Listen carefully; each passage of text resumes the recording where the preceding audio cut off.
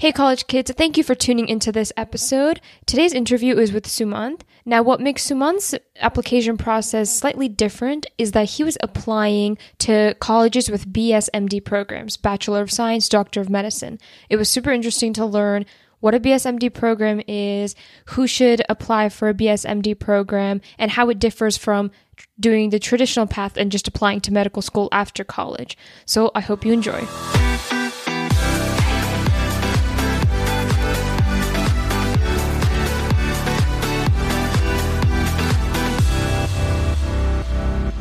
Hey college kids, welcome back to my podcast, Who Cares About College? In today's episode, I'll be interviewing Sumant. So today we're going to be talking about his high school application and also the fact that he has applied to BSMD programs. So Sumant, could you please introduce yourself? Hi, my name is Sumant. I'm from Florida, and so far I've gotten into school, the University of Alabama, which is the BSMD program, but I've also gotten to schools like the University of Florida, University of Michigan, and some places like University of Central Florida. Mm-hmm. Okay, so let's start at the very beginning. This is going to be kind of a long question, but I have a lot to put in. So in terms of before coming into high school, what were the expectations for you education-wise? This could be from your family, your community, or the school you went to. And then how does this tie into BSMD programs? Did you know from a young age, yes, I definitely want to go into medicine? So did that kind of guide, how did that guide your high school experience, your high school application process? So I think I've always known that I was going to go to college. That's kind of been an expectation and a constant. But I actually didn't know that I wanted to be a doctor until probably end of sophomore year, beginning of junior year of high school. So I had some interest in the healthcare fields, but I was also really interested in things like computer science or engineering. And of course, I think it may have helped. It may have helped if I'd started earlier, just because I could have done more research or more shadowing. But I think that when I decided I wanted to be a physician, I think that was probably the perfect time, just because I was able to do a lot of medically related activities and join clubs. Mm-hmm. But I was also able to explore a lot of other interests, just so that I wasn't super focused. And I think that was a big benefit. And I think did I get everything the question? Yeah, that's pretty good. That's pretty good. And we'll get into the specifics of BSMD applications, but we want to get through just standard high school stuff first. So tell me about your high school transcript. So first, let's go through your GPA. What was your unweighted? Actually, first, give me the dynamics of your school. So did you go to a super competitive high school, and did they offer a lot of APs, IBs, honors, or was your school on the less competitive side? So I think that my school is kind of in between those two. Mm-hmm. So we have an IB program at my school. So I've done the IB program, but we also have a lot of AP classes. So from what I've heard from other IB programs, ours is actually kind of unique because we can take both AP and IBs. So like the junior year, we took like IB US history, but we took the AP test and something like physics and math. So I think that's a big benefit. But beyond that, the school is relatively small. We have about 1,700 students, so like 450 or 420 in a class. And I'm number one in the class. So my unweighted GPA was 4.0, and my weighted GPA, I think, was 4.895. Was this on a scale of 5.0? Yeah, on a scale of 5.0. Okay, so valedictorian, obviously, top of the class. And then what about your SAT and ACT? This is kind of another, I consider it part of the transcript because it's like scores and stuff. Yeah. So can you tell me about the preparations you did for SAT, ACT? Which one did you end up choosing? And then what did you get in the end? So I think the SAT and ACT, it's really just a test on how much you practice, because the questions themselves are not super difficult, most of them. And it's just like for the math section, it's just based on, do you make a dumb mistake or are you like paying attention completely? So I prepared for both. I like the SAT more personally, just because I felt like when I was practicing for the ACT, I would finish with 10, 15 minutes left, but then I go a little slower during the actual test. So I actually didn't finish the math. So I got slightly lower than I got in my practices. So my score for the ACT was a 34. And my SAT super score was 1560 with 800 math, 760 reading. So I ended up using the SAT for all of it. Mm-hmm. And then I also took the PSAT my sophomore and junior year. Mm-hmm. So I got a 1500 out of 1520 on that. Did that qualify you for national merit? Yes, it did. So that qualified me for a full ride at the University of Florida. And I think because there's a Benequisto scholarship for in-state. I think it's only for in-state, but I'm not 100% sure about that. But I get a full ride there. But also the Alabama program is I really liked it because I get tuition paid through the National Merit Program. Oh, that's great. And I have another question in terms of kind of high school expectations. Did you strive for, or were you expected to get into a top school, or were you fine with getting into like state school and stuff? So like, how did you view, was your goal in the end to like get into one of these super, like, I guess we could say top 20, top tier schools, or were you kind of more spread out with like, oh, this, and if I get into a top 20 school, that's great, but I'm still open to going to like state school? So I think that my perspective really changed once I got national merit because I knew that I'd secured because my score was 224 to 228. So I knew I was going to get finalist at least, which means I got that full ride. So before then, I was looking at kind of like a really big spectrum of schools. But once I got that, big my school choice really became UF or Ivy or BSMD because I didn't see the benefit of paying $50,000 a year to go to a school that's not that much better than the University of Florida. So Mm-hmm. like I applied to mostly like Harvard, Princeton, Yale, MIT, those types of places, and then obviously BSMDs. But I think that even over like those top 20 schools, I really rank the BSMDs higher, just because a lot of people that I know have done the traditional path. They've gone to like Duke or Penn, and they've really said that they struggled a lot at schools like that, and that they wish they would have gone to a direct med program. So I think that really helped me like decide that. But I think when you said expectations, I kind of expected to get into this is probably not the best mindset because I know how difficult it is, especially this year because there's so many more applications.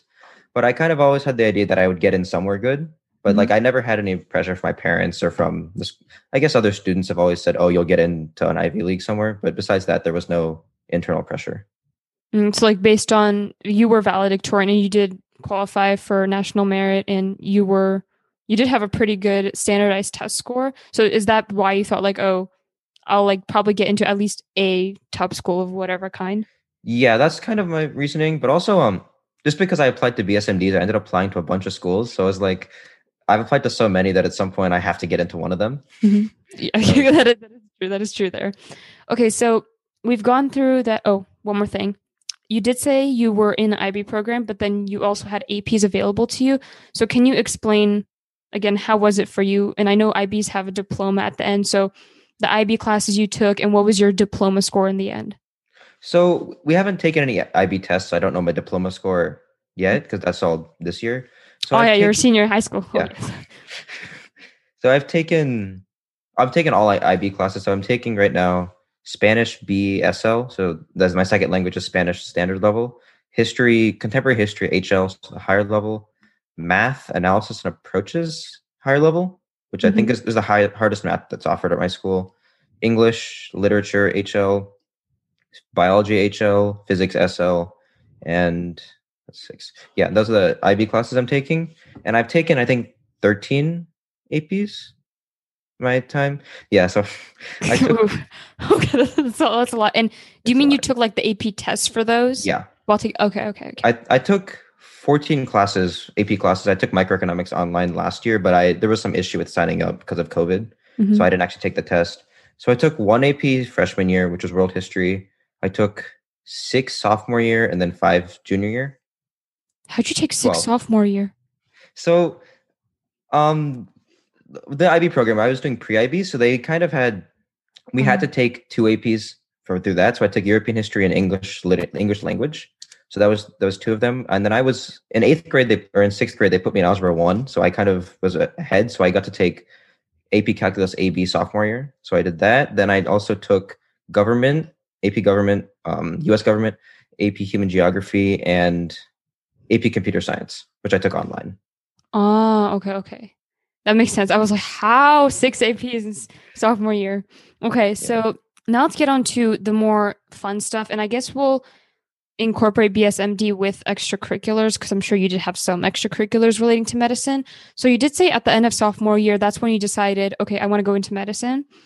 How did you find out about the BSMD program and what kind of compelled you to say, yes, I will do this? Because it is a huge commitment. You're saying, I'm going to go to the school for like the 7, 8 years it takes for me to get my degree. So when did you like officially say, yes, I want to do a BSMD program? And then how did that affect high school after sophomore year? Did you change the extracurriculars you did? Did you focus on like,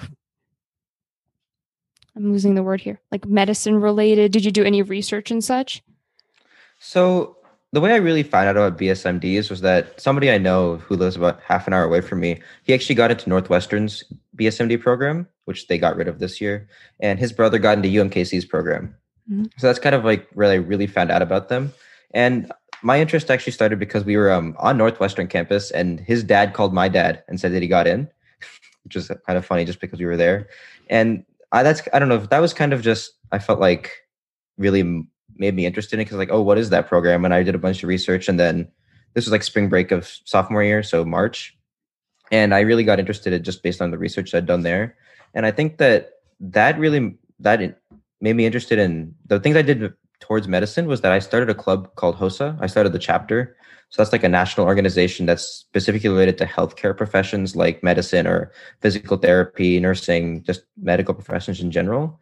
So I started that. And then I also I was already a part of the club, but I became vice president. It's called MedShare, where we pack medical supplies from like the hospital or local clinics and then ship those to other countries. Like we shipped a lot to Venezuela and Haiti. And I did a lot in those clubs, which I think really helped. But then some of the other things I did is that I did some research. So I wasn't able to do laboratory research like at a university because of COVID, but I Mhm. was able to do clinical research because we have some like local clinical research labs in my community. So I went there and shadowed and worked there and had like an internship position. So Mhm. I did that over the summer. And then I also shadowed a physician or two physicians, one physician and one was a surgeon, but he wasn't a physician. He was a dental surgeon. So that was pretty unique. Mhm. A lot of stuff like that. Completely forgot. We forgot to specify what a BSMD program Yeah. was. So, yeah, can you get into what a BSMD program is? And then another thing I'm curious about, don't know if this is true or not, for a BSMD program, are there certain requirements that you need, like maintain a certain GPA, take certain classes in high school, AP biology, AP biology, like just STEM oriented classes? And do you need to take any certain tests to get into a BSMD program? So, can you explain what it is and then what the requirements are? So a BSMD program is basically when you apply to undergrad, you conditionally get into the medical school as well. So for instance, the University of Alabama, I was accepted to the undergrad program probably in November because they have a rolling admission. But then they had a separate process for getting into the BSMD program.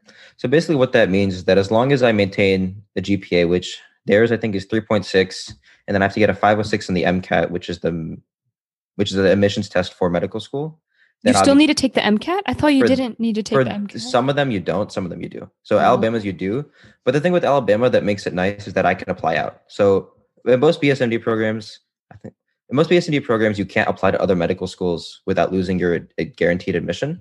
Mhm. But at Alabama I can. So which is why it's not necessarily a bad thing for taking the MCAT because like let's say it's at a 528. So if I get like a 520 or something really high, I could in theory get into Harvard Medical School and instead go there. So Mhm. that, but if I don't get it, I still don't lose my Alabama admission. So I think that's the things that was really nice about that. Mhm. And you said testing to get in. Some of the schools do require some testing. So most of them require SAT or ACT, but that's iffy this year. But like Pittsburgh was test optional, but if you don't do a test, you have to take the MCAT. So I submitted my SAT. So if I get in there and I end up going, I won't have to take the MCAT. But a lot of schools required like I think Northwestern's required the SAT 2 for chemistry, which they think they just got rid of those in general. Mhm. So that doesn't exist anymore. But there's stuff like that. And they all require, or most of them require to take STEM classes. I don't think there was any requirements of AP or IB because not all schools offer those. But they Mhm. want you to take like 1 year of chemistry, 1 year of physics, a year of biology, math, English, stuff like that. Okay. And you did say that like by the end of sophomore year, you were like, okay, medicine is the field that I want to go into. But why did you specifically choose BSMD over going to some school for undergraduate, taking the MCAT, and then applying to some medical school? Like, did you want to take away that pressure of applying to medical school? Yeah, so the pressure I think is the biggest reason because so that summer I actually went to Pittsburgh and met one of my parents' friends and their kids went to one of them went to the Pittsburgh BSMD and the other one went to Harvard and then ended up Pittsburgh. And just talking to those two, the one who went to Harvard was telling me how she had a lot more stress and a lot more pressure to get into a medical school because it's so difficult.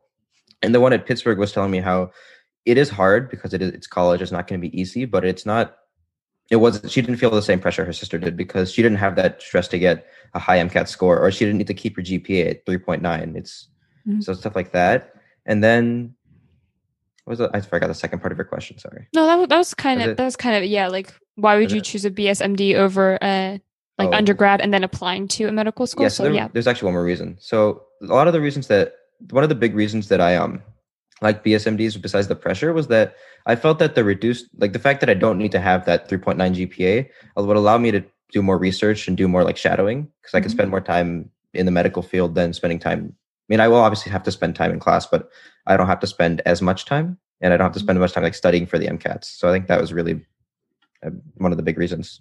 So like experience over going to class and trying to study and stuff. Okay.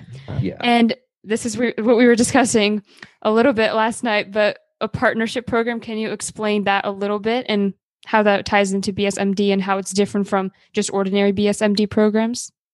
So a partnership program is essentially just a BSMD program, except that it's between two different schools. So for instance, one of the ones that I know of is there's one that's St. Bonaventure University to George Washington University. I'm pretty sure that's what it is. But basically, you go to the St. Bonaventure for undergrad, and then after that, you matriculate into the George Washington Medical School. So it's a partnership between the two schools that allow you to do that. And I know there's a lot in like New Jersey. I don't know the exact ones, but a lot of them go to Rutgers University Mm-hmm. Medical School. And so it's the same as a BSMD where you have to have these GPA requirements, and it, but you don't end up in the same place for all 8 years or all 7 years. Okay. And it's the same thing. Like you're kind of guaranteed. You may have to take the MCAT and like, get a certain score, but you're still like guaranteed to get into George Washington. Yeah. Oh, okay, okay, okay. And let's go into the pros and cons of a BSMD program, and then we'll go back to your extracurriculars and kind of go deep dive into them and see what you did there. So, BSMD program. Obviously, you're not in college university yet, but do you know how it does it impact the college experience? Does it change anything? Are you required to do something that other university students are not, besides maintaining that GPA? So I know that the requirements was there's like at Alabama, I'm required to do some shadowing and some like research and stuff like that. And from what I've heard about most BSMDs, it's kind of like a tight knit group of people. So I know at Alabama, there's only 15 of us, and we have to take some classes together. So it's like you're kind of with that group throughout the whole time. So you really get like a good friendship and a good bond with the others. So I think that's something that is very unique about it, and it's kind of different from the traditional undergraduate experience. Wait. 15 people? How Yeah. competitive is this? I have the number of applicants. It's about 500 applicants for that one for 15 And there's admissions. only 15 that get in? Yeah, so that was actually not the highest one. I applied to Case Western, BS, the direct med. They usually have 1,000 applicants. They had 2,900 for 50 interview spots, and then probably like 10 admissions. So it's very competitive. So it's basically just as competitive as applying, like going to undergrad and then applying to a medical school. It's just as competitive. It probably is more competitive than doing that, but the thing is, you can still end up the thing with going to undergrad and then applying to med school, in my opinion, is that if you don't get in to a med school and you have to wait a year to Mhm. apply again. So that's kind of something I didn't want to do just because I'm already in the older side of my graduating class and I didn't want to wait another extra year. So that was kind of a big thing. But also, you can still, even if you don't get into a BSMD, you can still go to a regular university. So that's kind of the big thing. So you can still go to the traditional path even if you don't get into one. So it's kind of like a lottery, as my mom would say. Mhm. But that's crazy competitive. Okay. Oh, super competitive than medical school. Okay, let's go back to pros and cons. So another thing I had a question was, does applying to a BSMD program affect the cost of attending college? Do you get some sort of discount, or are you required to pay more or the same? I'm not 100% sure for everywhere, but I think that at Alabama, it's the same cost as going traditionally. Mm-hmm. But I know that at like UMKC, which was one other one I was interviewed at, I'm pretty sure the cost increases just because it's a shorter time. So that's a 6-year program. So you're mentioning the pros and cons. So I think that some of the pros could be the speed. You get through the program a lot quicker. So UMKC, you can graduate, you could be a doctor in 6 years. And like George Washington is 7 years, Boston University is 7 years. But then like programs like Alabama and Pittsburgh are both 8 years. So I think Rochester's is also 8 years. So you have like the speed, but that's not necessarily true in every program. And as I mentioned, that UMKC, I think the cost is higher just because you have 2 years of undergrad and then 4 years of med school. So they kind of, I think they raise the cost because of to like equalize it or something. Mm-hmm. And I'm not 100% sure about that. Oh, and then another thing that just came up when you mentioned that, since you are in a BSMD program and you're saying, I want to study medicine, I don't need to like look around different majors and choose. I've already settled on medicine.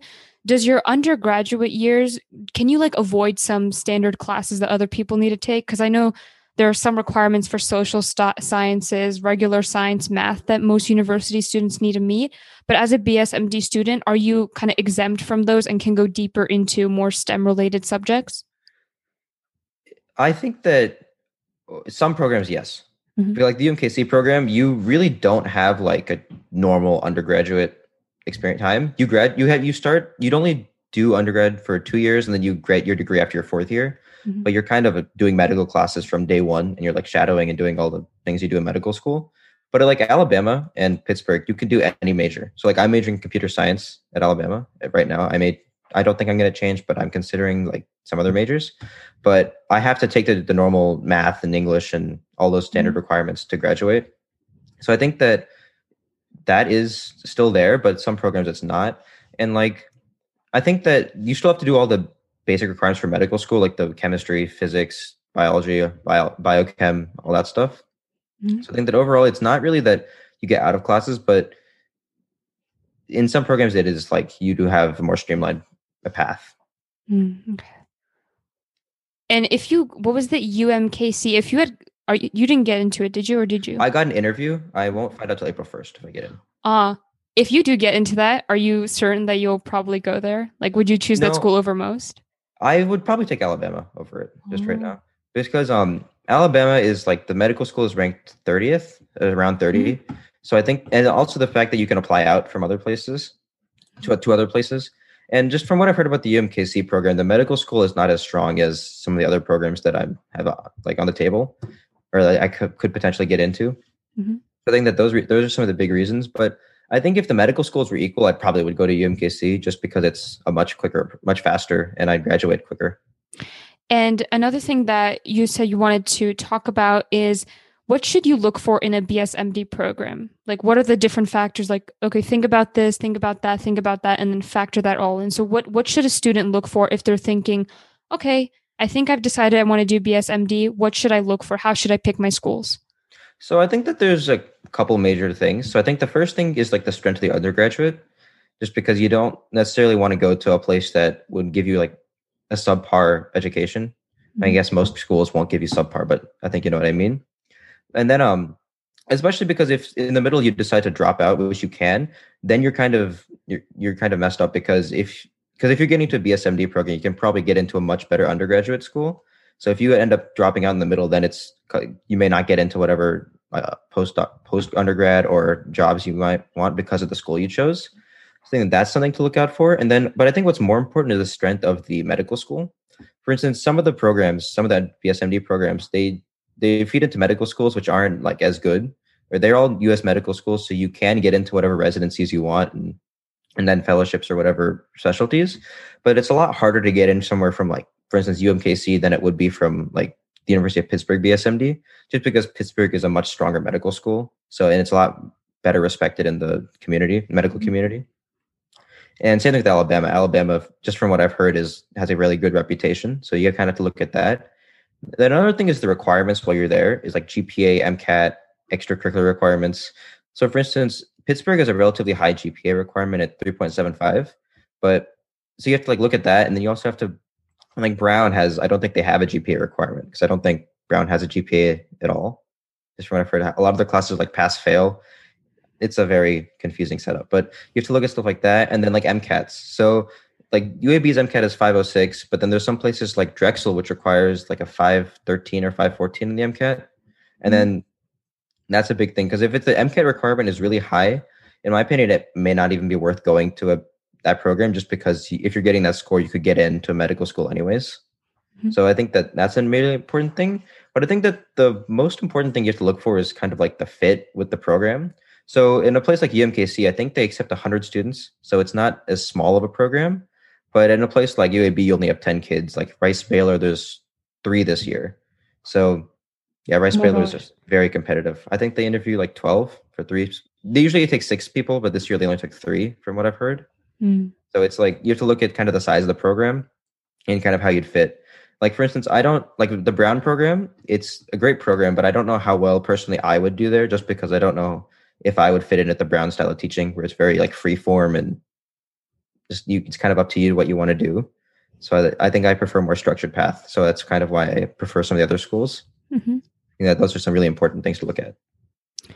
And another thing that I want to talk about, like I guess we could say the pros and cons of BSMD, is in the future when you do graduate with your BSMD degree, do job recruiters see someone with a BSMD program, like who did a BSMD program, differently than someone who went to a college or university for undergrad and then applied to medical school? Do they see them differently? Is one considered better than the other, or is it there's no difference? I don't think there's any difference, just because the BSMD is just a way to get into medical school. So once you get into medical school, if you're a physician getting hired, they're not going to notice any difference. So the real benefit of a BSMD is that it eases the process of getting into medical school and doesn't really help you beyond that.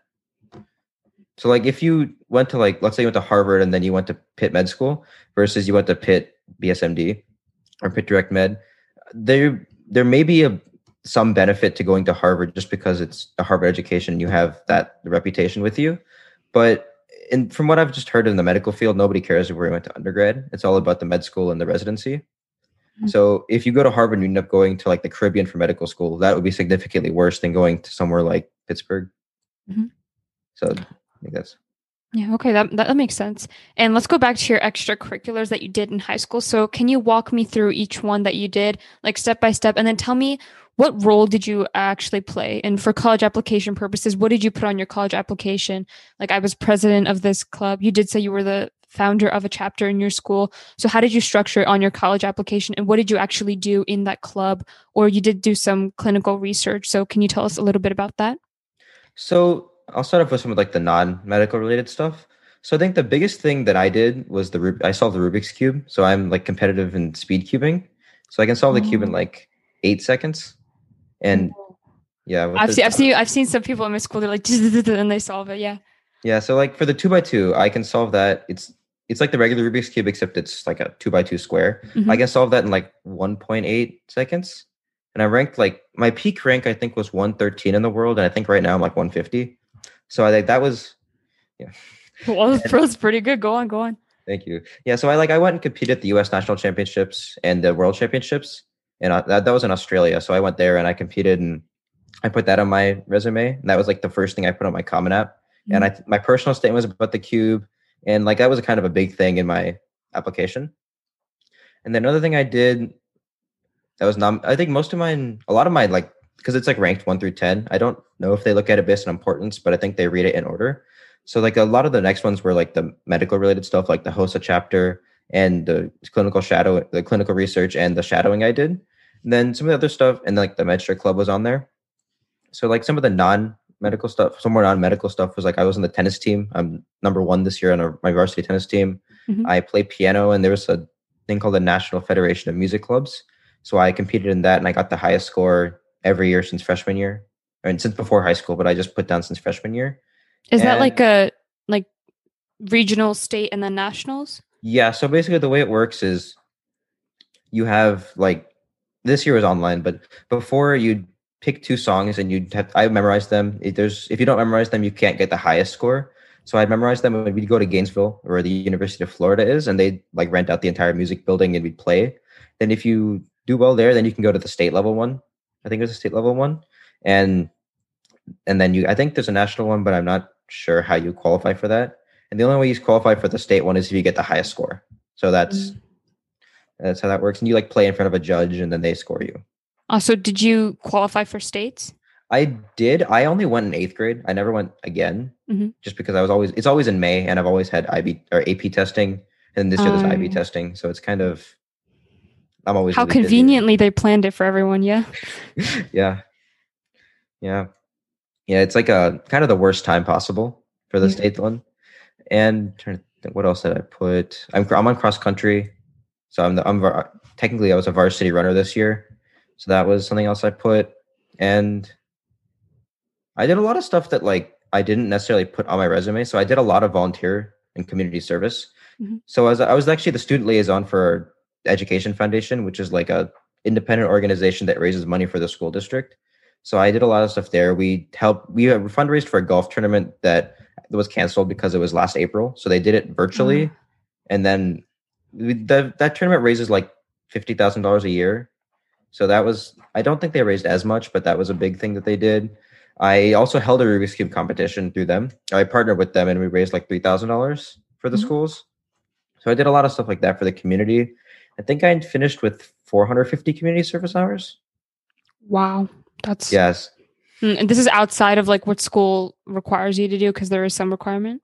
Yeah. Mhm. So for Florida, in Florida, there's a thing called Bright Futures, where if you have a certain SAT score and 100 community service hours and some GPA requirement, you get like $30,000 scholarship to any in-state university. Yeah. And I think some out-of-state ones will match it, but that's only for like Florida residents. So, Yeah, I mean, I've heard of Bright Futures. I've interviewed someone from University of Central Florida and University of Florida. That Bright Futures program sounds incredible. yeah, it's paid for by the lottery. So Mhm. when we were joking about it, it's like people who don't really know that they're like wasting their money or actually helping us like pay for education. So yeah, so I think that's great. And that was the requirement's only 100 hours, and I think that there's some community service hour requirement for IB, because I know that there's the CAS requirement, which is Community Action and Service. I think I don't Mhm. remember the acronym, but basically it's just like community involvement. So I've used most of those things for CAS and for community service, and I just kind of went above and beyond because I enjoy helping people. Yep. 450 hours is a lot, yeah. Yeah. So let's move on to the medical related extracurriculars. I can't remember all of them. You opened up a chapter at your school. You were vice president of a club, and then you also did shadow two surgeons, you said, and you were a clinical assistant, Yeah. It clinical was one internship. surgeon. It was one surgeon and one like primary care physician. Okay, so let's get into the like high school related, like high school oriented clubs, and then we can get into the actual, shadowing. So first, the chapter at your school. How did you open it? How did you become interested in it? And then what did you actually do as a leader in that club, like founder, So president? Yeah. So a lot of the clubs, like in our local area, not in my county, but in the neighboring county, they had the chapters of HOSA clubs, and there was one at my neighboring high school that it kind of died off, and then they started up again last year, actually the same year we did. So I had heard about the club, and it's called. It used to be an acronym, but they changed it. It's HOSA Future Health Professionals, like the official name now. So that's how What I does kind of HOSA found. stand for? I Health Occupation Students of America, but it's weird. They used to mean that, but like in 2014 or something, they changed it so it doesn't actually mean that anymore. HOSA is just its own term. I'm pretty sure. It's a very Okay. confusing. I don't really understand the politics of it all, but that's there's something along those lines. And basically, I just kind of approached a teacher, my biology teacher, and talked to him about just starting the club. And it kind of was like the worst year possible, I guess, because COVID hit towards the end, and Mhm. I had actually had we had a lot of big plans. Like we were going to partner with the hospital to start a shadowing program, which didn't happen Oh. because of COVID. And we went to there's a regional competition. So there's like a lot of different competitions. There's like a medical terminology test you can do. There's a thing called HOSA Bowl, which is kind of like a quiz bowl. So they ask questions and you buzz in. And there's like a lot of different things. There's a first aid or I think CPR. So you can do there's a dummy or something and you actually have to do stuff. And we actually almost made states in the HOSA Bowl, but it was our first year, so we didn't really know what to expect. So we ended up not making it, Mhm. but states were canceled anyways. Everything was canceled, wasn't it? Yeah. And that was one of the big things we did. And then this year, to make up for the fact that we didn't get to do the shadowing thing, I talked to the CEO of our hospital to do a virtual shadowing program where you kind of zoom in with doctors and talk to them for a little bit of time. Mhm. And then we also did like a Zoom meet conference with medical residents because our hospital has a residency program. So we did it with 3 or 4 of the people at the hospital. Mhm. So that was really cool. And This was then, all under HOSA? yeah, this is all HOSA. Wow. Mhm. Yeah. So it actually wasn't as much as it sounds just because there's kind of like a 6-month break where nothing happened because the conference was in October and the competition was in January, or 9 month break, I guess, where not much happened just because we were going to start doing stuff in March and then COVID hit and then we just couldn't do anything until Zoom stuff happened. So I think that really was one thing. And then we were talking about all the medical stuff or just the HOSA club? Oh, no, all medical stuff. So you opened the HOSA chapter at your school, and then you said you were also vice president of another medical related club, and then shadowing the physicians. Yeah. So that club, I got involved in that after ninth grade or during ninth grade. So that was a really small club. I think there was only like 5 members at the time. And basically what we do is the hospital has a lot of excess supplies that may be expired but are still usable. And actually a lot of them aren't expired. So a lot of times they just throw them away. So this club has been going on for like 10 years where they give it to one of the teachers and then he gives it to us and we pack it and ship it, like sort it and inventory everything. So I was doing that. And then 10th grade, I became the webmaster because they were doing everything like on paper. And I kind of showed them that Excel was a thing and a spread or Google Sheets technically. So we made like a Google form that you could put in all the information and actually store it digitally. And it didn't take as long. So I got the webmaster position because of that. And then junior year, one of the seniors was graduating and she was the president. And she since it was still relatively a small club at the time, she gave me vice president and then she made me vice president and then somebody else was president. And then the club actually grew a lot after that. So I think we have like 40 members now. Not all of them come to meetings just because of like COVID and also people can't come a lot, but we have like 10 people come to every meeting and the rest will come occasionally. So it's grew a lot. We've shipped over 400 boxes of medical supplies to places. And then the teacher actually took like 10 or 15 to Greece to some refugee camps. And he was able to like give them out and actually see how they were being used there. So that was really cool. And actually, one of the things that I thought was really unique about it was that one of my friends who was in the club, he started a club really similar to it, but instead of medical supplies, it was food. So what he did is he bought a bunch of rice and like dried vegetables and would ship those. And sometimes they'd actually ship with the medical supplies because often the places that need one needed the other. So that was really unique. And that was something that I was actually able to help a lot with too, even though I wasn't an officer. I mean, that's great. And you're senior, so you're still kind of vice president of that club? Yes, I'm still vice president of it. Okay. Wow. That sounds incredible. 400 boxes and to a refugee camp. That's amazing.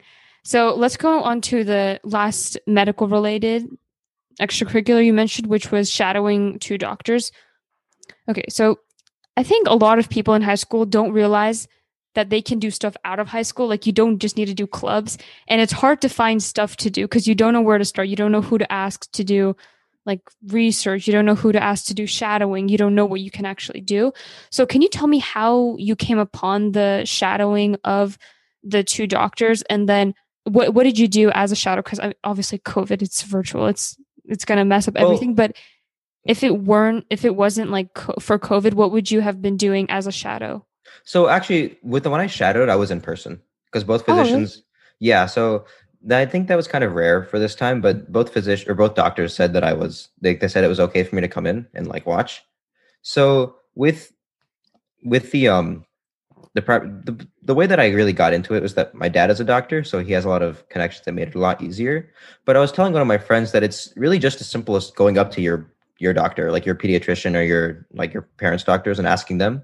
And it's like one of my friends, they saw that I was doing it, so they actually asked their doctor, and their doctor said okay, so they were able to shadow as well. So it's really not as difficult as people think to get involved with that. And I know that like the hospital had a lot of volunteers that weren't allowed to go back because of COVID. So there's a lot of opportunities like that would normally be open. And now I think they're allowing volunteers back in if they have the vaccine. So it's mostly for adults, but some of my friends have the vaccine, so they're allowed to go back. And I think that's one of the things that people need to realize is that it's not impossible. And if you really want to do it, there is a way. So the way that I specifically got into it is that like 2 miles from my house, there's a doctor's office. So I just went there and talked to the doctor.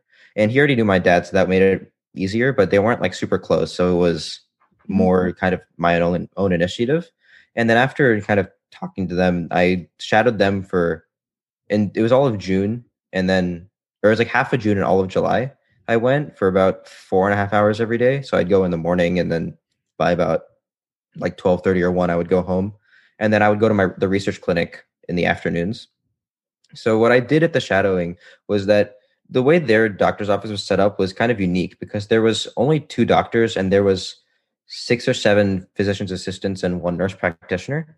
So kind of the way it worked was that the patients would see the PAs and then I followed the PAs and saw the patients on like regularly. But then one day a week I would go with the physician because he wasn't there every day doing like interesting stuff. And I saw a lot of things like mole removals and he did a circumcision, which was kind of interesting. Mm-hmm. And I was able to watch a lot of that. And I actually was able to help with the removal because it was like like a procedure. So he had like a scalpel and had to cut it open and kind of let it like leak. I don't know the medical term, but let it drain. And I was like helping hold the guy down because it's pretty painful. Yeah. So that was kind of incredible. So sometimes doctors will allow you to help them with some stuff. Obviously not like a full-on surgery. They're not gonna. Okay, but you can do some like stuff here and there. Yeah. So like when I was with the PAs and also the medical assistants who are like the nurses who come and like take your temperature and your vital signs, they let me take the temperature and the heart rate and stuff like that. And they were actually showing me how to take blood pressure. Mm-hmm. I didn't really learn how to do it because it's pretty complicated, but I was able to like learn a lot with that. Mm-hmm. So I was able to see like a lot of patients and see EKGs, see procedures I mentioned. And that was my only issue with that is that it was a primary care and pediatrics clinic. So it's pretty repetitive. It was most people coming in for drug refills or for like school physicals because it was right before school was starting. So besides that, that was interesting. And I think that the shadowing that I enjoyed a lot more was with the surgeon. So he's technically a dentist. He's a dental surgeon, but it's oral maxillofacial surgery. So you're gonna have to explain that. I don't know what that means. Yeah, I don't really know how to pronounce it, but basically it's like wisdom teeth removal and like facial surgery. So he showed me some pictures where like they had cut the skin off of a face and then do surgery on the bone and then put the skin back on it. Like they cut by the hairline so that you can't actually see the scars. So they didn't do anything like that because that's done in a hospital, but they did like a bone graft when I was there and a lot of wisdom teeth removals. But that was really unique. And I was actually talking because there's two dentists there or two doctors there. One of them said he was one class from becoming an MD as well. So it is like really medically, like really similar to like a medical practice is run. So that was really something that I never actually realized. And so I was able to like participate in some ways in the surgeries. Like I wasn't like taking out wisdom teeth or anything, but they kind of said, watch this, make sure that this meter isn't running below this. So I was always like actively doing something. And even when I wasn't, he kind of made it so that way I was able to watch what he was doing and was explaining everything as it went. So whenever he was taking out a tooth, he was explaining what he was doing with the drill and I thought that was really unique. So I have 2 questions that come up from that. So number 1, when you are, there's a high school student who just doing a general education versus someone who's actually pursuing their doctorate degree. So they do know more medicine, more about the medical field. So would a person who's in medical school, let's say they kind of get an internship like you did and they shadow a doctor, are they able to do more because they're a medical student? Are they able to perform some very minor surgeries as well? So I think as a medical student, they probably weren't allowed to do surgeries or anything. So there was actually a dental student there. You mentioned, that's why I was kind of curious about that. Yeah. So she was only there for like 3 days, but like that overlapped because I only went for 2 weeks because it was a really long day. Like I'd go at 7 a.m. and wouldn't come back till 6 p.m. So it was very long days. And one of the surgeries took like 4.5 hours. So that was very long. Yeah. It's a long day. Very tired. So. Yeah. So like she didn't like get to cut or make any incisions or anything, but she did a lot more like examining just because she knew what she was doing. Mm-hmm. So because that field specifically is so specialized, I think that if it was like a regular dentist or even maybe like an orthodontist, they may have allowed them to do more just because it's not as surgical and not as like you have to have so much knowledge in doing it. So I think that would be a lot more. And then like if you're a medical student at the primary care at the regular office, they probably would let you do a lot more like talking to patients, trying to diagnose them. But of course the doctor would be there to ensure that you don't misdiagnose or do something wrong. So I think that would probably be where your own responsibilities would grow more. And I think that what they were saying is that sometimes when medical students come in, they let them go be their own medical assistants and like go get vitals from patients and talk to patients and do things like that. So that way they're not only is it helping the practice because it's helping them move faster, it's helping the students actually learn and like see a side of medicine that I think a lot of people may not get to see. And I have another question for your application, your college applications. For a BSMD program, or yeah, I guess it would be BSMD because that is specialized in medicine, do they require you to do like get some sort of recommendation letter from someone you shadowed or did research with? Is that like a requirement of some BSMD programs or It is for applications? it is for some. So like Pittsburgh required one in school and one person who was related to your extracurricular activities. So I got one of the physicians at the research clinic to write mine. Hmm. So that was what I did there. And then I also submitted it to Brown, but those ones were like significantly later than any of the other applications. So I didn't get those done for the rest. So most of them don't require anything like that because not everybody gets to shadow. So for instance, one of the friend I mentioned earlier who got into HPME, which is Northwestern's BSMD, he did no research, like no medical research. So his only research was in like materials engineering or something. Hmm. So he didn't really do anything medically related in that sense, but he did shadow a little bit, and he also he was the president of his HOSA chapter, and he actually went to the regional level and became like the regional head. So Hmm. he did a lot of stuff like that. So I think that they don't require it because they know that not everybody has those opportunities. And I have another question. For BSMD programs, it is specific. You say you want to go into medicine, you're not just applying to the university. You did say there was a separate application. But as a student who perhaps doesn't have, like, for let's say the school doesn't have funding for a club that they want to start, and they're not able to do that, and they're not able to shadow anybody, does it become that much more difficult to get into a BSMD? Like, are there certain things like we should see at least something medically related in your extracurriculars, or like, can you explain it there? Is it difficult for people who don't have access to any of that stuff to get into a BSMD program? I think that it definitely would be more difficult, but I think that there's a lot of different essays. Like most BSMDs require like multiple essays. So there's definitely ways to integrate that into the application. So that way they understand that, oh, I didn't have opportunities. I wasn't able to go shadow because of these reasons. Hmm. And I think that that's definitely something that if you don't have those opportunities, a student would definitely need to do that. But I think that you mentioned the lack of funding for a club. I think the HOSA chapter, I don't think we used any of the school's money. So I think that that was something that was like really, I think that starting a club is not necessarily like monetarily, that shouldn't always be an issue just because you don't have to do stuff that requires money. But I think that even outside of shadowing and all those things, you can just go volunteer at like, I know the hospital for a long time, as long as you're 16 years old, you just have to go to their volunteer desk and ask them, and they would let you do it if you fill out a form. So I think that even with like I think that's pretty common at most hospitals. Hmm. So I think that even without a lot of those opportunities, it is possible to do other things medically related. But I think that if somebody's not able to do that, then they definitely have to mention that in their essays, because like Okay. they have like a why medicine and how did you prepare for like a BSMD or for medical school. That's usually like a question in the essays. So if you mentioned that you really wanted to do it but you weren't able to, then that would be something you could implement. Okay. And one thing before we move on to actually applying, picking colleges and applying, is you did say you did do some clinical research. So can you get into that and what you did there? Yeah, so the clinical research was basically I'd been working there for like a year. I started at January 2019, I think. And it was like really on and off because it was during the school year and they closed at 5. So it was like I'd go once a week for like an hour or two. But then over the summer I went a lot more. And then this summer I went in the afternoons every day, like Monday through Friday. And that would yeah, I didn't go Monday through Friday. I think I went 3 or 4 days a week Mhm. for like 3 to 4 hours a day.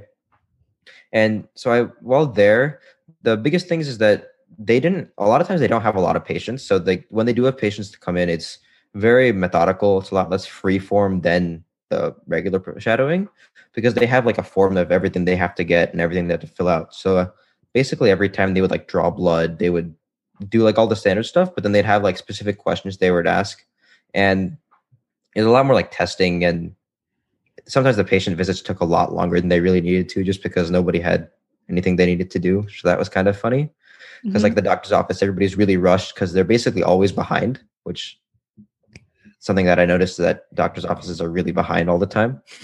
Why is that? Is it because there are a I lot of don't know. patients? It's kind of weird. Like the doctor, he would take a long time talking to patients and he would like go into conversations with them, which is really nice for the patients, but the MAs or the nurses would get really frustrated because they wouldn't have a room to put patients in, or they wouldn't really, and like the patients would get upset because they're not in the room and they don't get to see the doctor. So that was kind of thing that I noticed it there, and like the difference that there wasn't that as much of a rush at the research clinic. But the thing I got to do is I got to shadow there as well. I got to shadow a physician whenever they would come in, and they didn't come in every day, so I didn't get to shadow all the time. But I got to do a lot of things, like I got to break down some lab kits. So if stuff expired, I would go through and make sure that stuff wasn't thrown away that they needed. I got to help with the data. So I got to do like I got to help digitize like a lot of the data, because once again they were using paper. And then So you introduced Excel and Google Sheets to them. Well, I didn't do that much. They already were like they already had it, and most of their stuff was digital already. But I helped with like the last stuff that they hadn't already put in. I put on to their program, and then there was, I don't know the word. Like there was like the drug companies can't know where the patients are from or who they are. So there was sometimes they would be sending reports to like if something happened, like a negative thing with like a drug or a treatment, they would have to send a report to the company. So I'd have to like take a Sharpie and cross out everything. So I got to read a lot about the drugs and a lot about like the cases and stuff that's happening. So I don't think I'm legally allowed to say what I read, but not necessary. yeah. So like I got to see some interesting stuff like that. But it was like a lot more like data analysis. They explained to me like how centrifuges work with blood, and like a lot of stuff like more analysis of stuff than like medicine in a lot of ways. But I thought that was And you said it was a clinical research place. So was there like research going on in the building next door or like in another floor of the building? So it was like a really small like office building. It wasn't like an office building. It kind of felt like an old house that was converted to an office. But in clinical research, basically the way it works, it's not laboratory research where they're like doing some like testing something new, and like they're not like with a cancer, they're not trying out a new treatment for that. The way it works is that there's a drug company like somewhere, they'll make a drug and they want to test it on, like they were doing COVID vaccine trials, for instance. So basically the way they did it is the company would send them X amount of vaccines, and they'd like have so many, like X amount of patients they'd have to try to get. And they would just they give the treatment, or in this case, the vaccine, to the patients, and then observe if there's any adverse effects, if they get COVID, if they get a lot of different things like that. So that way they can determine safety and also dosage. So that was something interesting. And I actually got to see kind of how they recruited patients, because oftentimes they would talk to a lot of physicians in the area and say, if you have anybody who qualifies for these specific symptoms or these specific diseases, then they can come to us. So that was really cool.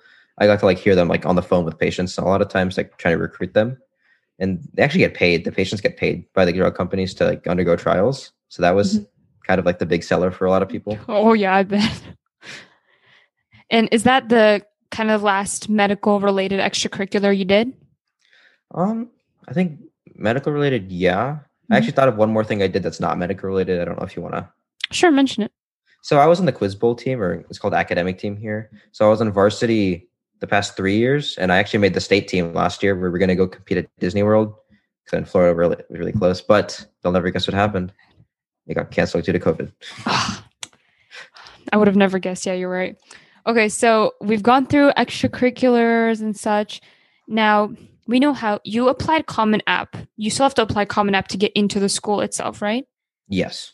Okay, so let's quickly talk about that. And we don't have to do about the little supplementals. Let's talk about the big personal statement. Can you tell me that's the 650 word one? Yeah, 650 words, I think.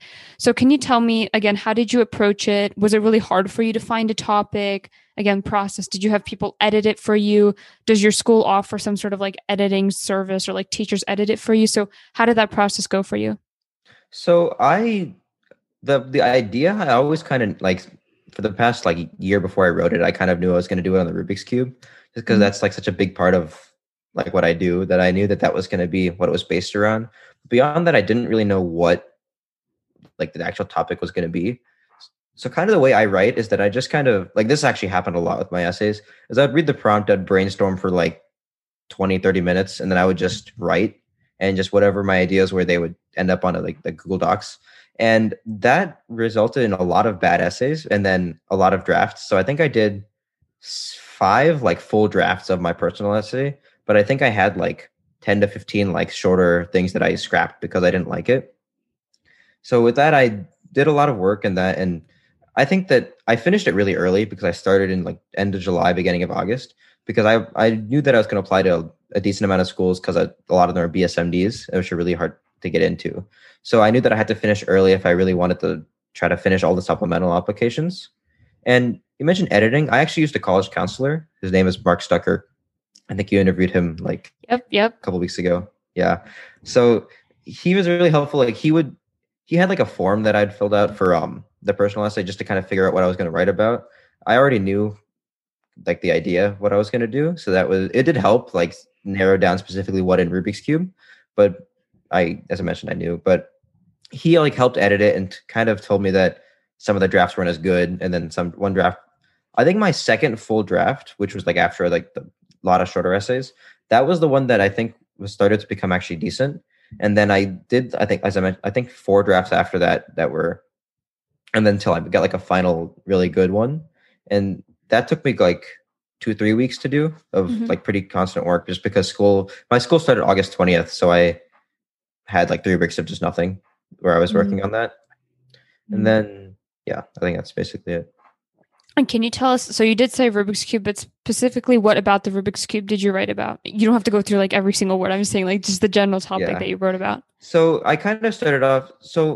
Actually, something else I did is I read a lot of like example ones. So like Johns Hopkins has like a website of essays that worked. I know, right? It's great. It's a great website. Yeah, I think the one that really worked was kind of modeled off of one. I think it was about rock climbing. There's one that I saw that I really liked, and I kind of modeled it similar to that. So what I did is I did like an anecdote about the Rubik's Cube. So I just kind of wrote like a little story. It's like based on real life, so it really happened. And then I kind of went off of that, and then the story was kind of like a failure about the Rubik's Cube that I did, or like, oh no, it was in real life it was a failure, but I didn't mention that part. I just kind of said how I was preparing for a solve, and then I went off of that and said how the Rubik's Cube has helped me like focus and how it's helped me become more patient, and then I kind of tied it into a lot of different personal things that I've done and that I like characteristics about me. So I think that was really something that was unique. Like, I think that made it really work well, because I didn't just focus on the cube. I focused on a lot of different things that the cube has helped me do. And then, yeah, so I think that one of the things that was good was that at the, like, my concluding paragraph was like really short, but it was kind of like had that, like the one liner at the end that it's kind of like philosophical, something that the college admissions counselors tend to like. Like, I think I said, life is like the cube. It's something about like being unexpected. I'm looking forward to every twist and turn, or something like that. Wow. Very philosophical. Yeah, indeed.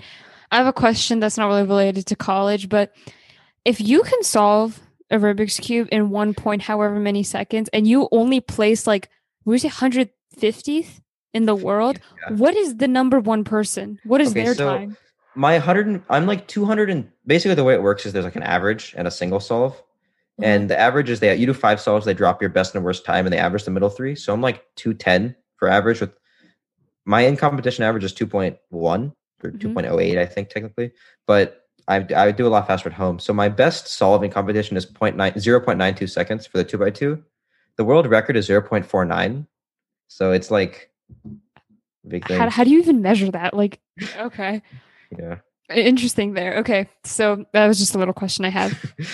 So let's move on to applications. So first, walk me through the schools that you are applying to. So those that just don't have a BSMD, you're just applying to them because you like them and you're not, I don't know, it's not BSMD, but you still like them.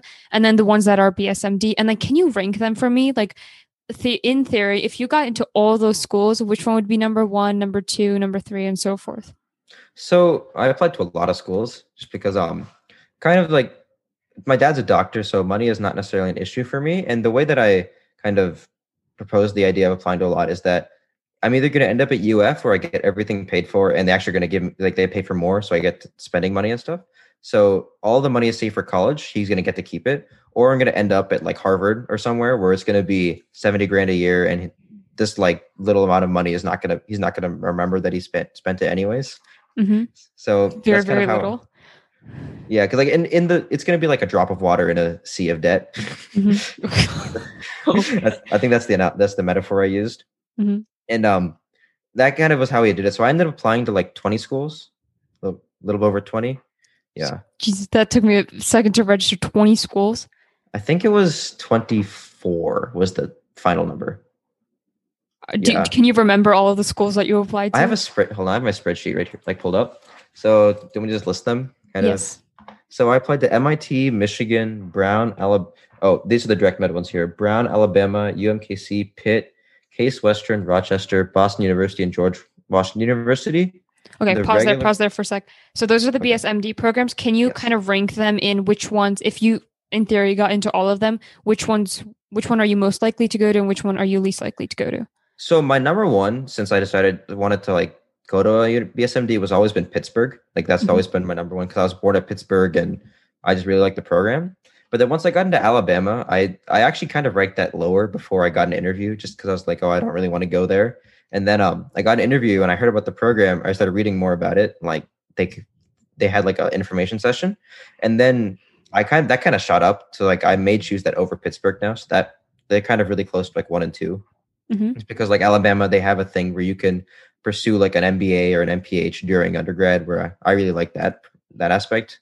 Mhm. Then for the rest, I don't know. I don't really have like a ranking necessarily. Oh, I don't like the Boston University program at all anymore because the way they do it is that if you get an interview, they tell you, but if you don't get an interview, they don't tell you unless you ask if you got an interview.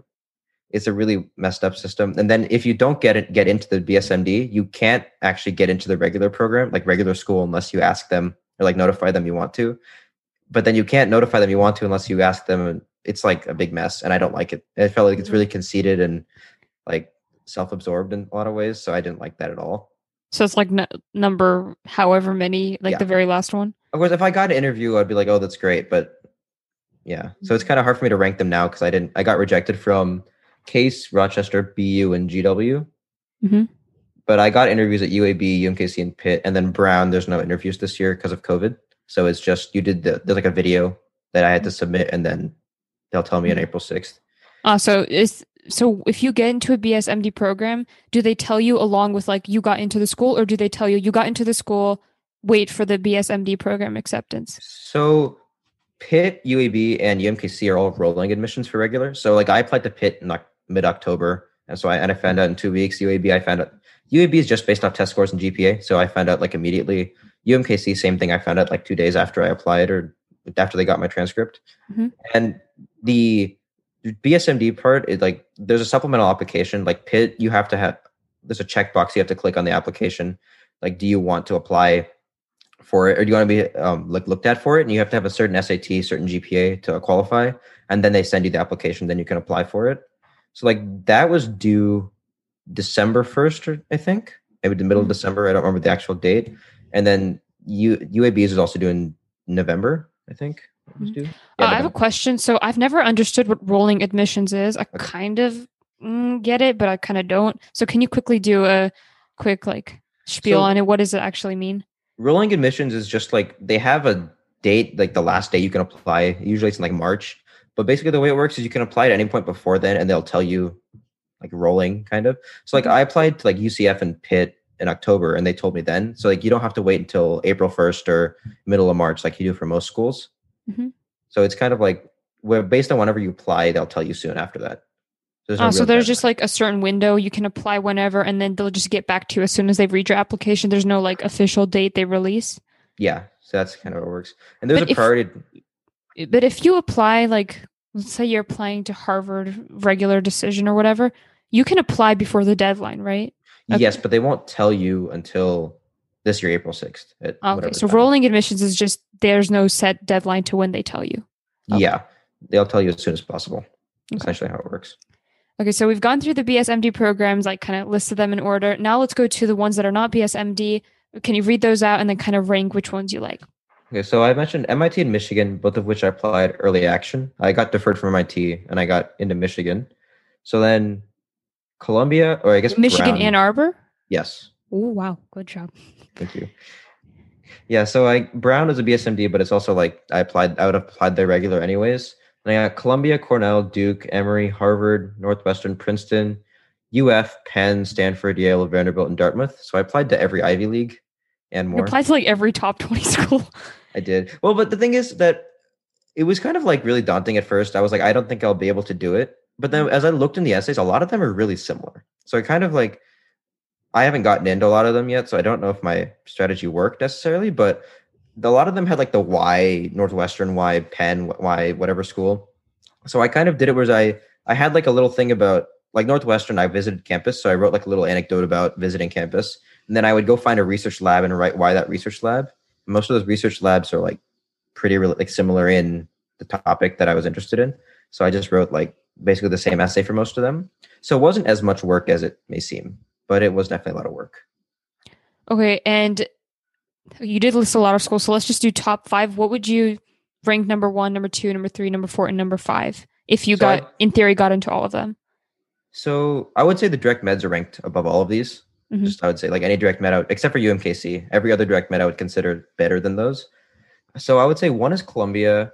Two, I would probably say like I don't know. I kind of never assumed that I would get into more than like one or two of these. Hmm. So never really ranked them. But I would say like either Northwestern or Princeton, probably. I just really like I visited Princeton and Northwestern. I really like both campuses. Hmm. Yeah, I know they're. I mean, Princeton's campus is just gorgeous, probably one of the prettiest. And then Northwestern, I love Chicago, so I was like, it's right there. It works out perfectly. Yeah, it was really cool. I was gonna apply to the University of Chicago, but their essays are really hard. Yeah, it's just so random, and I like it's really random. It's like, what would you do if you had a jar of mayonnaise? What do Yeah, they want me to say? the one that I was gonna do was find like a tongue twister. Like I don't remember. I think the example was like how much wood could a woodchuck chuck, and then Yeah. solve it. So I liked the prompt. I thought was really intriguing, but I didn't want to write it. Uh-huh. So that was happened there. What happened there? And then I forgot. I think Stanford would be next. Number Oh, five. 4 or 5, whatever. I don't know how many I Mhm. said. Yeah. Okay, so but you said the BSMD programs are ranked all above all of them. So since you did get into Alabama already, you're probably just going to go there if you don't get into any BSMD programs. Well, I mean, yeah, probably most likely. So like if I get into Pittsburgh, it's going to be between Alabama and Pittsburgh. I could get into Columbia or MIT, and I would choose either the BSMDs over them. Hmm. Oh, okay. Okay, that's great. And now let's talk, I guess the last kind of topic we can do. Actually, no, one thing before we get into that. So I wanted to talk about the BSMD application itself and any advice you give there and how it differs from just regular Common App. But first, I want to get into Ivies. You did apply to all of them, and then you applied to a bunch of other top 20 schools, top tier schools as well. Do you have any advice for when applying to an Ivy if you do choose like, oh, I'm going to make a couple of my reach schools, of Harvard, Princeton, Dartmouth, whatever. Do you have any advice for people when they're applying for any top tier school, not just Ivies? So I think the biggest advice is to do your research, like spend time reading through the programs, reading about like what's unique about them. Just that way you can write an essay that is like specifically about that school because you really want to be like have specific details. Like you don't want to say, "Oh, I really like the program because like you're like for me, I was probably computer science for a lot of them. You don't want to say, "I don't like the computer science program because there's research." You want to like or because of like the curriculum. You have to say specifics about all of that, and like that's really important. So you have to do a lot of research with that. But I think the biggest thing I can say is that you really want to start like early. You don't want like don't start like sophomore year writing your essays or anything.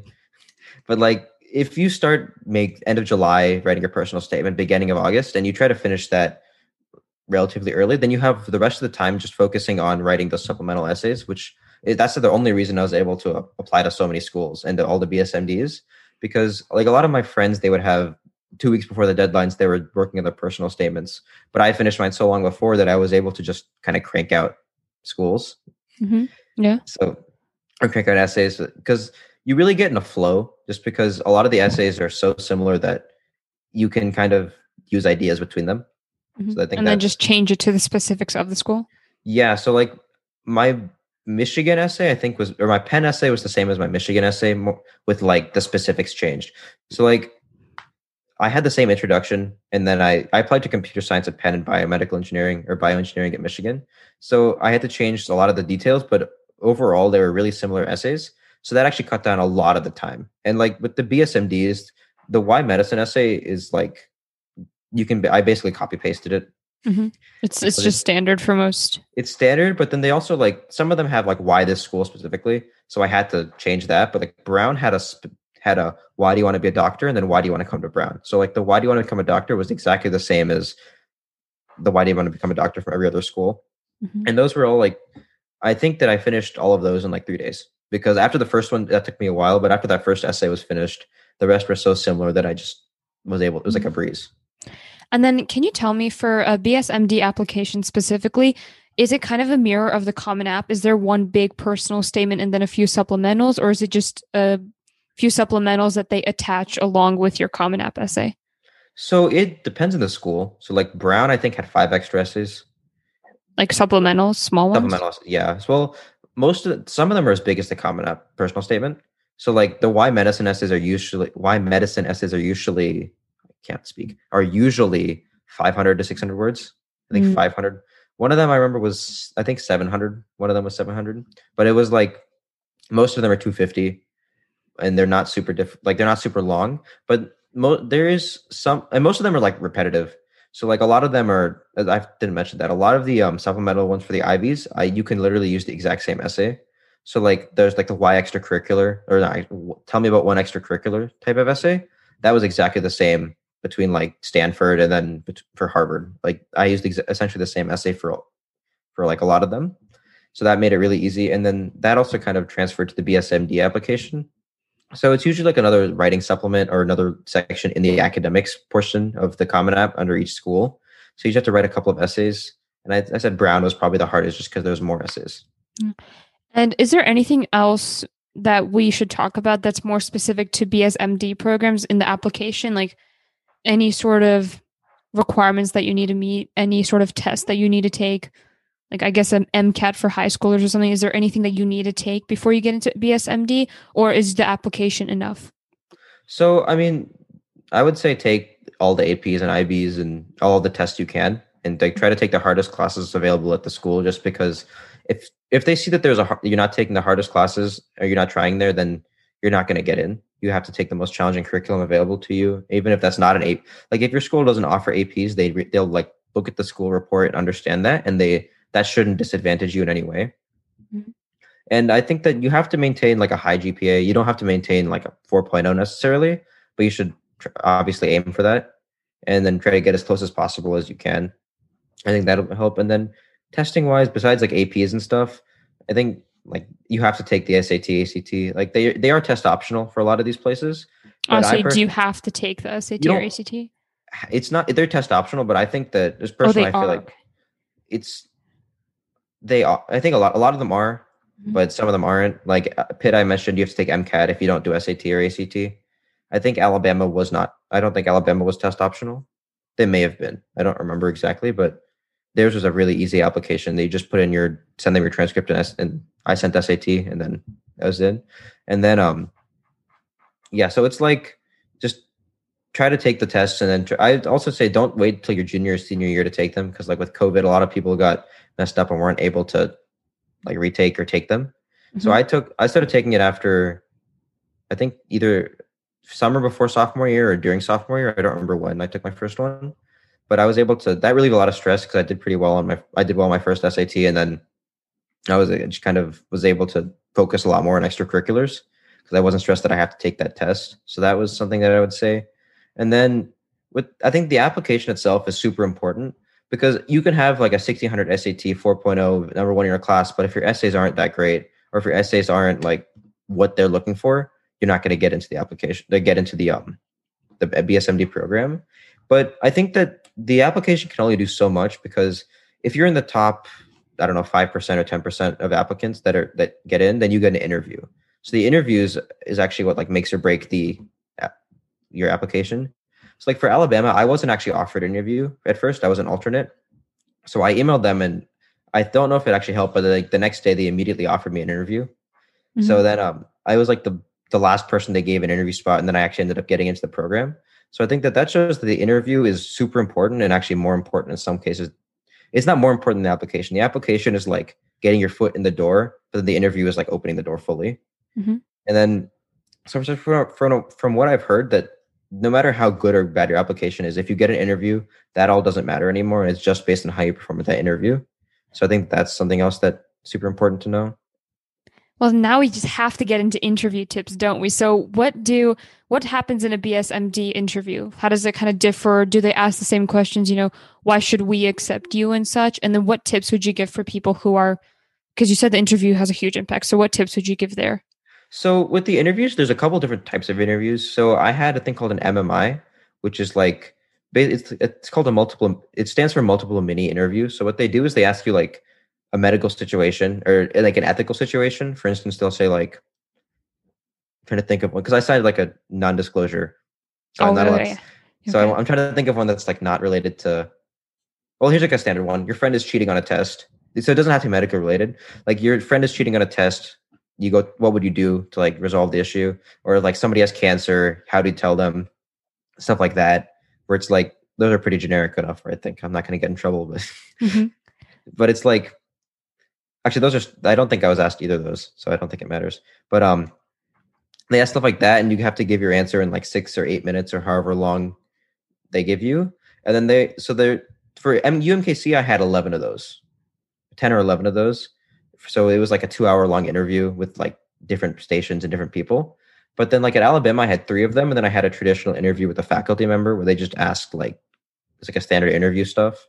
So I'd say that prepare questions, like look up medical school interview questions and general interview questions, because a lot of the school, like a lot of the interviews are, a lot of the questions are similar to stuff you'd see in like a alumni interview for like an Ivy or for a regular undergraduate program. So Hmm. they'll ask like, why do you want to come here? Tell me about yourself. What are your weaknesses, etc. And Oh, I kind of have a little question here. So the interview, as I understand it, because you said not all of them are medically related. I'm sure there are some that are medically related in specific, like, oh, why do you want to come to our school?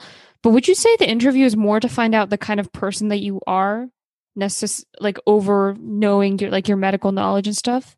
yeah, so they don't actually ask about medical knowledge specifically. Like Hmm. they won't ask like, oh, this is the this is like the a picture of this condition. Hmm. What are you diagnosed? Like they're not going to ask anything like that.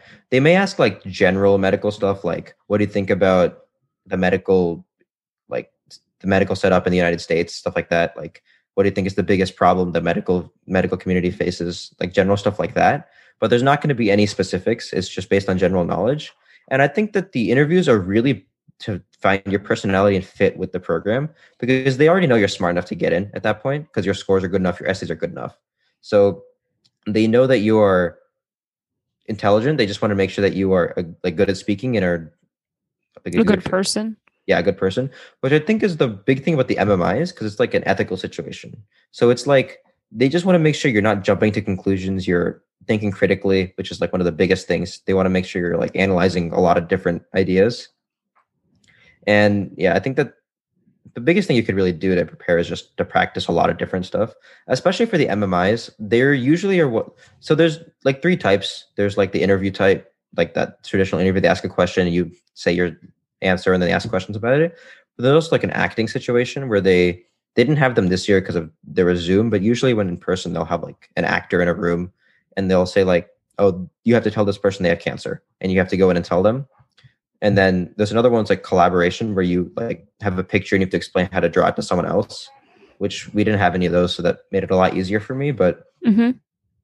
yeah, I think with all of those, it's just about practicing and getting comfortable in that type of environment.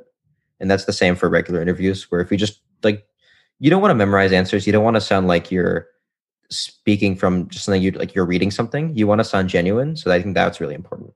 You want to like know your answers enough, where you're not like stumbling for words, you're not like just pausing for 15 seconds in the middle to think about what you're going to say, stuff like that. Okay, so one last topic I want to go over. It's not really a topic, it's just a simple question here before we wrap up is who would you recommend applies for a BSMD program?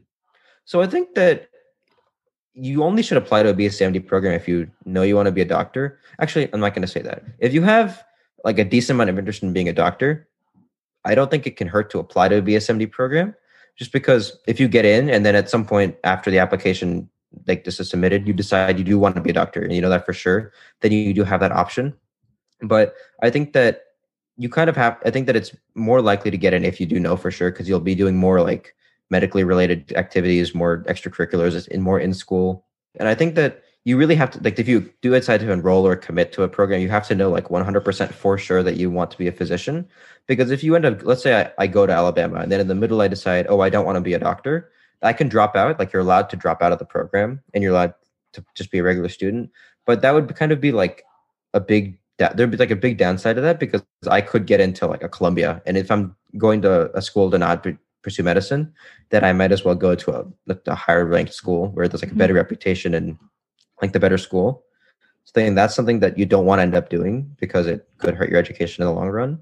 And then also, I think that most people who get in are usually like in like the top 10-15% of their class. So if you're below that, it is possible to get in. I don't want to say don't try it again, because if you do have a lot of extracurriculars, you can definitely get in. And if there's something like really unique about or something that you've done that stands out, you could definitely get in with that. And if you're like in a really competitive school, then obviously that doesn't necessarily apply, like that rank recommendation. So I think that overall you have to be like a relatively strong student to get in, or to have a chance of getting in. And I think that if you're not, then you can still apply, but I think you definitely have to have that interest in medicine.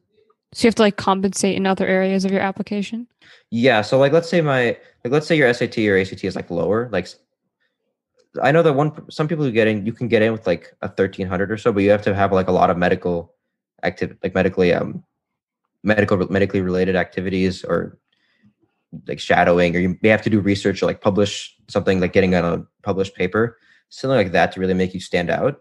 So just whatever you can do to stand out is that, I think that would be something. And actually, I think that could apply to undergraduate, like regular undergrad as well, is that it is important to do a lot of things, but I think that it's a lot of times better to really stand out, to really shine at like one specific thing. Like, for instance, I'm really good at the Rubik's Cube. So I think that really made me stand out. Somebody else I know went, like, they play tennis and they're like top 10 in the state. So I think that they got into some pretty decent schools. So I think that really made them stand out and stuff like that, where you don't want to like be mediocre at 15 things. If you can do 14 of those like pretty well and do one of them really well, that's a really big benefit. So anything else you want to add about BSMD programs? Any sort of information you want to include? I mean, I think I covered everything basically. Yeah. So because now I want to move on to the very, very last bit before we like officially say, like good night, is advice. So since you are in a BSMD program, I'm going to ask you to do a little bit more. So one piece of advice for high schoolers, this can be anything, extracurriculars wise, general application wise, what advice would you give for high schoolers? Or it can just be like life advice, whatever. Number two is for students who want to apply for a BSMD program. Like, they've discovered, yes, I want to do this. Like, I want to do a BSMD program. What advice would you give for them? So one for just high schoolers in general, whether they're applying BSMD or not, and then one specifically for BSMD program, people who are interested in the program. So I think that, like, for the general, like, regular undergrad, I kind of gave some advice for like the try to excel at one thing. Like, because I think that really makes you stand out, because I kind of went to that before. But I think that another thing that I would say is really important is to just try a lot of different subjects or a lot of different classes. Like, for instance, I'm probably going to major in computer science, but before sophomore year, I really had no idea that I even liked computer science until I just randomly decided to take a class in it. So like, I think like even extracurriculars, right? Like, you may never know that you want to do medicine or you want to do a specific field until you go like volunteer in that field or you read about that field. Like, I know one person I know is planning on majoring in history, and they liked history in school, but they didn't really know they wanted to major in that until they actually went and talked to like the history teachers about it, and needed a lot of stuff like contacting like history professors at like various universities, and like that really opened up a whole new path for them. So like, I think that you really want to just try everything, like in school, extracurricularly, just whatever you can, so you can broaden your horizon to whatever opportunities can come your way. Like, and that, I think that's also a thing, like in sports, for instance, I like basketball, but I didn't try out for the basketball team. And that's something that I wish I did. And I think that it's really important to enjoy high school. It shouldn't just be like work, work, work, work, work. You want to have fun. You want to show colleges that you also can have fun and do things to relax. So I think that you want to also have that thing that you can do. Like, I listen to music a lot. I play music. I do the Rubik's Cube. Like, I do a lot of things that aren't academic in a sense. And I think that you want to be a very well-rounded person. I think that's really important. And I think for BSMDs, all of that is true. If you can try to do all of those things and then also have like a focus on medicine, so that you have those like medically related things, I think that's really important. Like it doesn't have to be research. It can just be like, you can volunteer at a hospital, you can volunteer in a medically related club, you can do like anything basically. I think it doesn't have to be something like you have to write a research paper. It doesn't have to be that extreme to get in.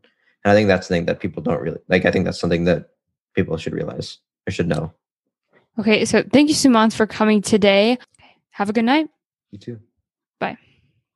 That's it for my interview with Sumant. I hope you enjoyed it as much as I did. Make sure to subscribe because next week I'll be releasing an interview with Jack from Northeastern University.